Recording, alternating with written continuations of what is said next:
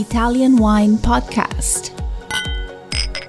Chin Chin with Italian wine people.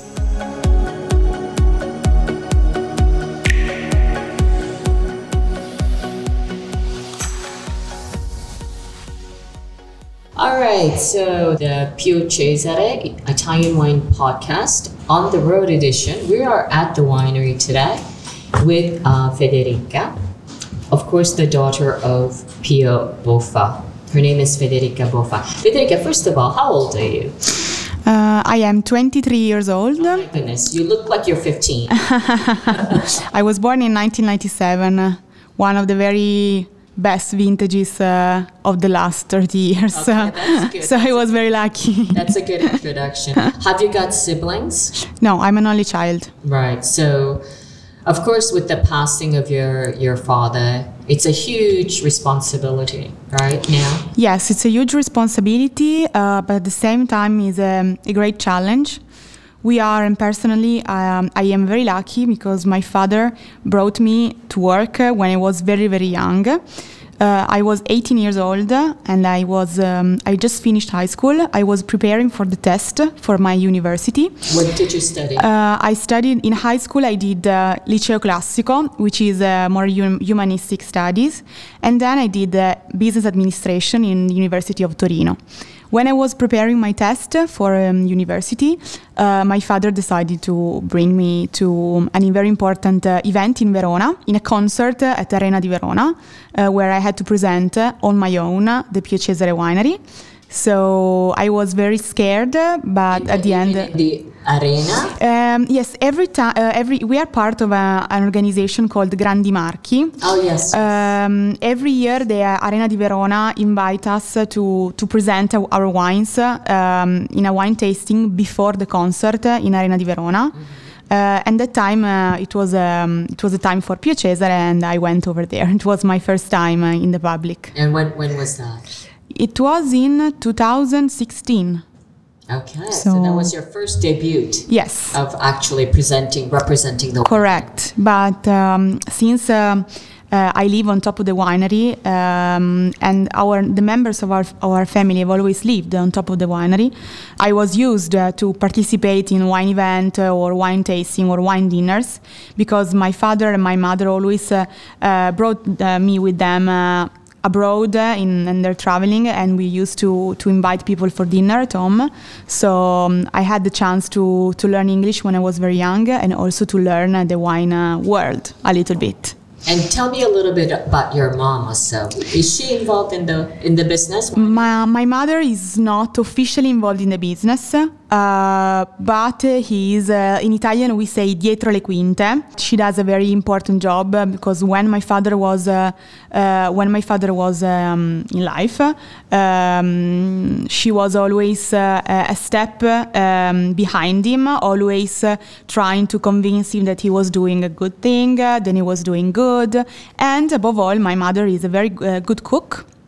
She cooks what we say not traditional Piemontese cuisine, but she cooks traditional dishes of Pio's house. It means that she likes to cook the plates, the dishes of our family. So she likes to cook, for example, risotto. She likes to cook, for example, fiori di zucchini. So very traditional home plates, home dishes, not traditional Piemontese, but dishes of our tradition, of Pio tradition. And give me an example of what those dishes are. They are, for example, risotto alla parmigiana, so risotto made with Parmesan cheese, or another example is fiori di zucchina, which is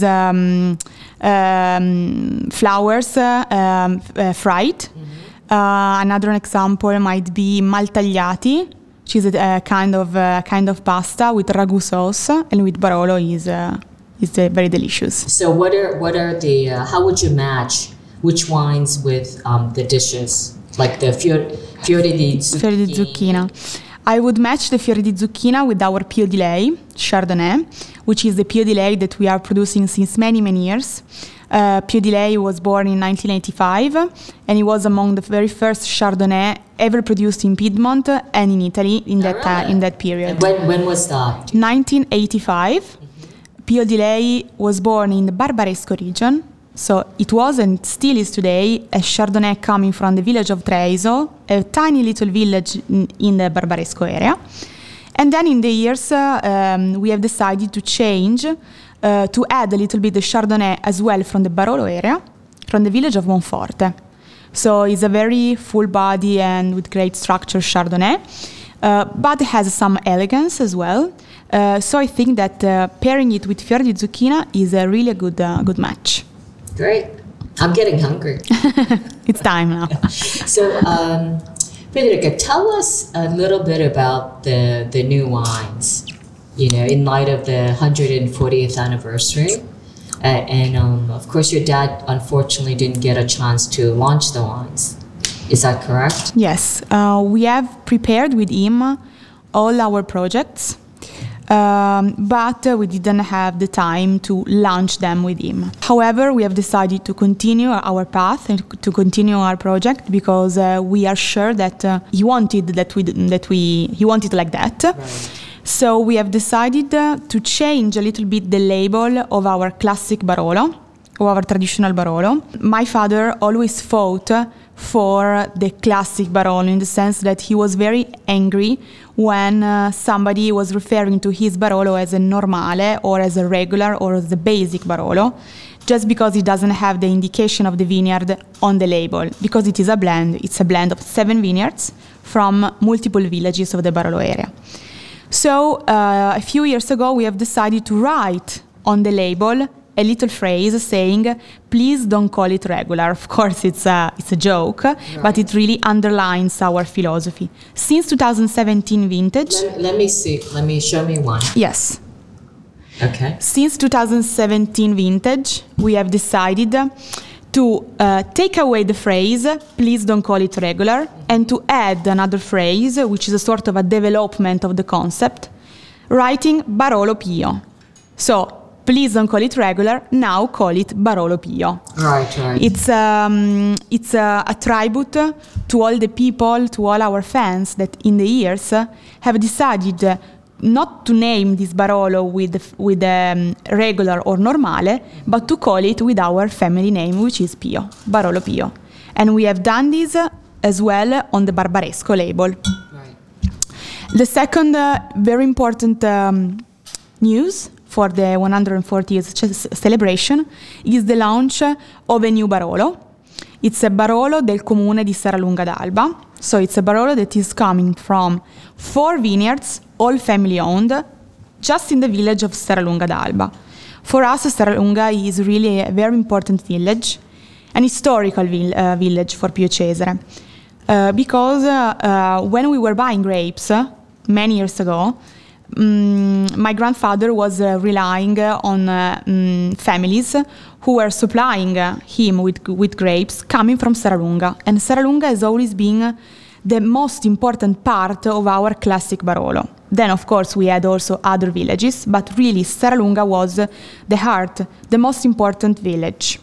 And in Serralunga, we have decided to start the project of acquiring vineyards in the Barolo area, in Serralunga. So Serralunga is really an historical village for us. That's why we have decided to dedicate the 140 years celebration to this village, producing 1,881 bottles of this wine.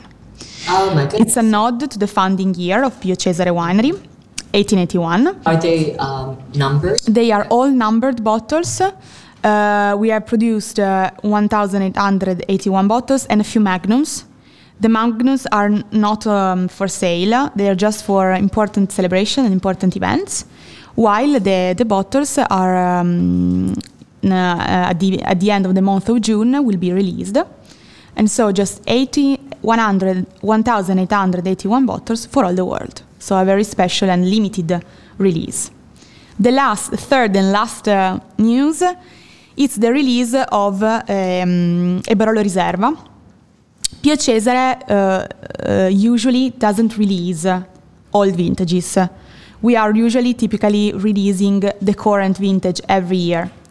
For the 140 years anniversary, we have decided to do something else. We have decided to dedicate this Barolo to our grandmother.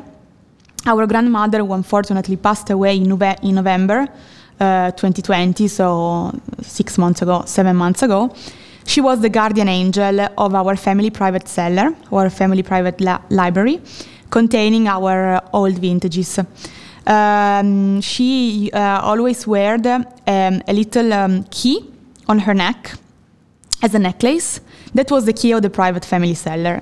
So every time we had to bring a special bottle, a special old vintage bottle for a special dinner or a special event, we always had to ask her permission.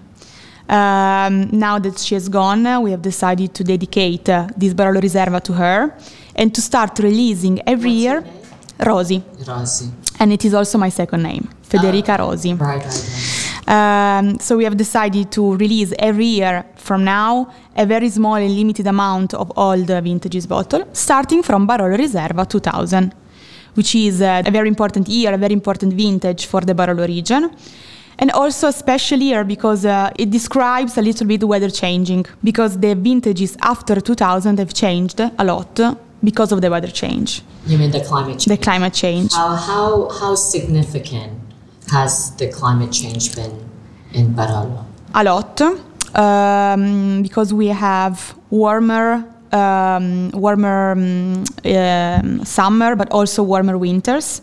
We have no more snow, or we have little snow. We have less rain, so less water. And we are doing a harvest almost 1 month before than we used to do in the old days. But sometimes this weather change is not so negative, because it has helped us to produce Barolo and Barbaresco with less green tannins, with less astringency, with more elegance, with more balance between the acid character and the fruit. So in some ways it has helped us to produce more approachable Barolo and at the same time to reduce the aging process of Barolo in oak. Right. My grandfather was aging the Barolo for 6 years in cask, many years ago. What kind of oak is it? French oak, big barrels. Nowadays we are aging the Barolo just for 3 years. Because weather has changed, we are employing new clones, smaller clones, which are producing grapes with smaller, and are producing more approachable wines. So in some ways, weather change has helped us a little bit. On the other side, probably, I don't know, maybe in 7, 8, 10 years, we will probably have to plant Nebbiolo with a higher altitude, right, to try to plant with a cooler climate. Nowadays, we are not allowed to plant Nebbiolo on a higher altitude, but I believe that we will have to adjust to the climate change and to the weather change. Listen to the Italian Wine Podcast wherever you get your podcasts. We're on SoundCloud, Apple Podcasts, Himalaya FM, and more. Don't forget to subscribe and rate the show. If you enjoy listening, please consider donating through ItalianWinePodcast.com. Any amount helps cover equipment, production, and publication costs. Until next time, cin cin.